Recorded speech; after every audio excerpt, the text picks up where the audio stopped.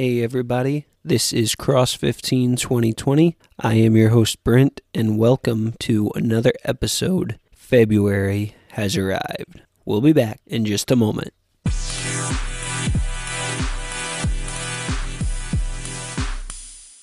Welcome back to episode number 16. I am Brent, and this is Cross 15 2020. So hey, in an earlier episode I mentioned for February I might talk about or do something for Black History Month. Well, I'm going to read from Wikipedia about William J. Seymour, and then maybe bring out some points as I go along. So, William Joseph Seymour, May 2nd, 1870 to September 8th, 1922, and this is from Wikipedia, was an African-American holiness preacher who initiated the Azusa Street Revival, an influential event in the rise of the Pentecostal and Charismatic movements. He was the second of 8 children born to emancipated slaves and was raised in extreme poverty in Louisiana. Seymour was a student of an early Pentecostal minister, Charles Parham, and he adopted Parham's belief that speaking in tongues was the sign of receiving the baptism of the Holy Spirit. In 1906, Seymour moved to Los Angeles, California, where he preached the Pentecostal message and sparked the Azusa Street Revival. The revival drew large crowds of believers as well as media coverage that focused on the controversial religious practices as well as racially integrated worship services which violated the racial norms of the time. Seymour's leadership of the revival and publication of the Apostolic Faith newspaper launched him into prominence within the young Pentecostal movement. Seymour broke with Parham in 1906 over theological differences, as well as Parham's unhappiness with the interracial revival meetings. Interesting. As the revival's influence extended beyond Los Angeles through evangelism and missionary work, Seymour was in the process of developing the revival into a larger organization called the Apostolic Faith Movement. Sorry about that.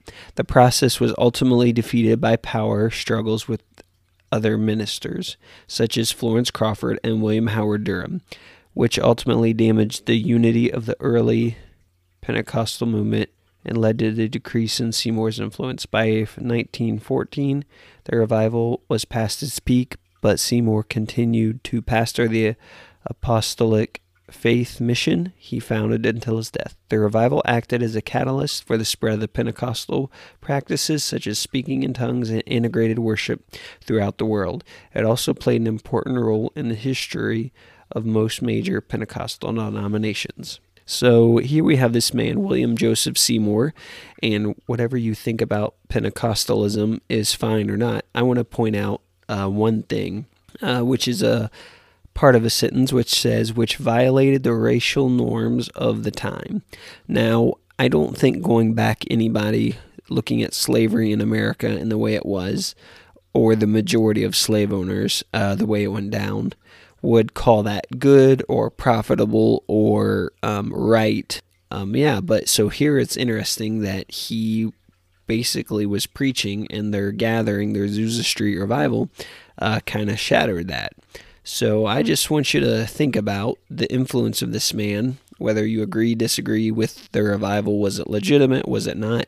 You can't argue the fact that he was violating the racial norms of the time. Maybe we don't hear about him as much during Black History Month, and maybe that's because he is a Christian and believed in the Holy Spirit.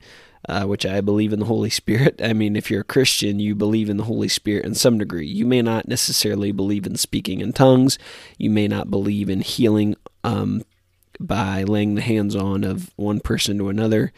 But you at least believe in the Holy Spirit. God the Father, God the Son, and God the Holy Spirit. Even the Catholic Church believes that.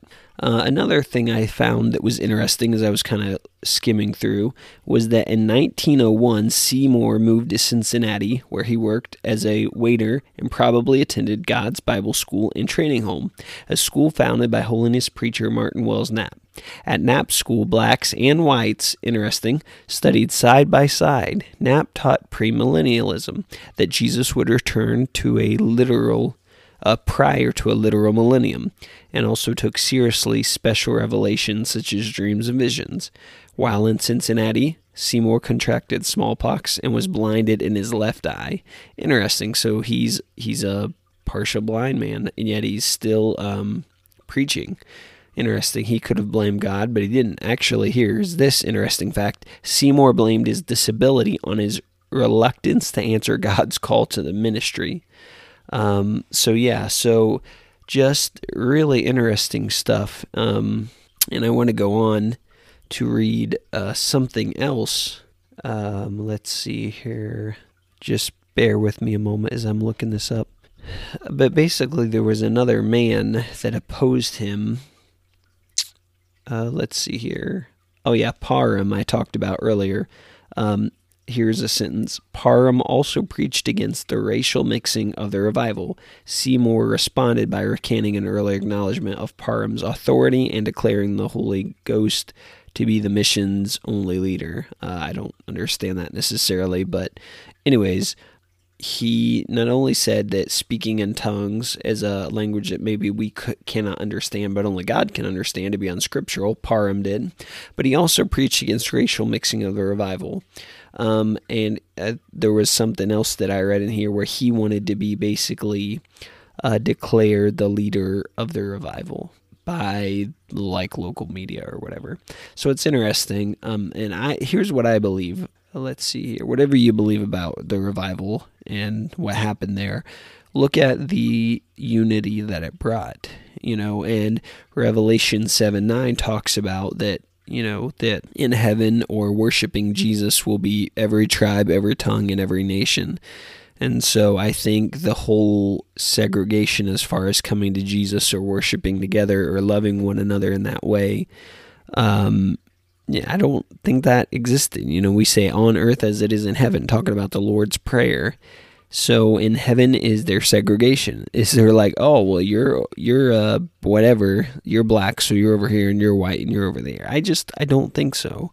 I don't think Jesus cares about that. As a matter of fact, I know he doesn't, because in the Bible, the prophet Samuel, God had to tell Samuel, he said, men look at the outside, or basically men look at outward appearances. When Samuel, the prophet, was anointing David as king at this point, because he was just a shepherd boy, and Samuel went through all the sons of Jesse and was like, he's the one, but, or maybe he thought that, or I'm getting it a little mixed up here, but basically the essence is God looks on the inside at a man's heart, and basically people, we look on the outside. So, we may look on the outside and go, oh, well, that person's white, or hey, that person's black, they can't worship God.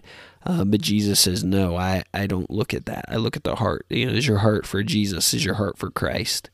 And that's really what God's after. So even if you're an atheist and listen to this podcast, you still have to appreciate the fact that this preacher went beyond the religious and the social norms of the day, not irreligious or like, anything crazy of like, unfortunately the newspapers published bad titles about him, and you can read this for yourself on wikipedia.com, William J. Seymour, and it was under minister, I believe, because there was a few different ones. But yeah, so it's interesting how even like society or people that don't understand God or the heart of Jesus, they would like attack this thing as well. And so it's just, Jesus was persecuted and his followers are persecuted. I believe that, not knowing the man, I don't know 100% what his relationship with Christ was. But yeah, I think he was in reality a believer who followed Jesus, and part of that was racial reconciliation, which I am fortunate enough to go to a church that is one of our goals, making access for all people to Jesus. But aside from that, like, how do we racially reconcile a society which has been fractured by racism and really just hatred for our fellow man? Not realizing that we're all made in the image of God. God so loved the world that he gave his only son. He didn't just love whites that he gave his only son. He didn't just love blacks that he gave his only son. He didn't just love Hispanics that he gave his only son. He so loved the world. And in this world, there are all kinds of people and various different looks and various different languages and various different everything, but God loves those people. So he loves us. So he loves you no matter what someone has said about you. You were loved by God and called as a saint if you will accept, repent, and believe the gospel, which is Jesus died for you. Yes, we have to repent, but that's a lifelong journey, my friend. And so this is my first episode, just a little bit of William Seymour and a hero really of the faith, but not just of the faith, but of a black hero. I mean, a black man that was a hero of the faith prior to even Martin Luther King coming on the scene. I mean, so this guy was, back when, in the early 1900s, before the world wars, before, we fought in, says, what did it say at the beginning? He was the son of, I think he said, of 2 emancipated slaves. Let's see here. He was the second of 8 children born to emancipated slaves. This is a segment. Well, this is really going to be my only segment. I'm just going to make it this one segment. But yeah, so just as I'm getting to the end here, thinking about black people in our history, in our nation that have influenced us for a good, positive light. And, not Richard Seymour, I'm sorry, William Seymour. Maybe he was called Richard Seymour at one point. I don't know. Is William and Richard the same? Bill and yeah, maybe. Anyways, sorry for hashing it out with you. But yeah, so let's look at this. He not only did something like, I think the Assemblies of God would trace their roots back to this, and that's a pretty big denomination nowadays, which God's not about denominations, but just to say they would trace it back to this. So very interesting. Black people have a voice, and this man had a voice, and he used his voice, even though others disagreed, even on the racial issue, not just the tongues.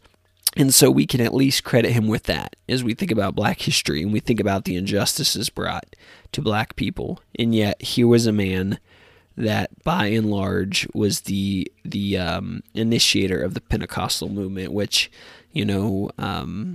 there's all kinds of beliefs about that. I'm not getting into that, but also he was doing something in his time that was not really done.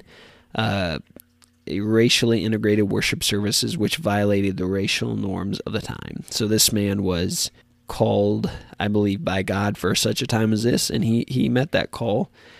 Nothing lasts forever, I suppose, and the revival didn't last forever. 52 when he died.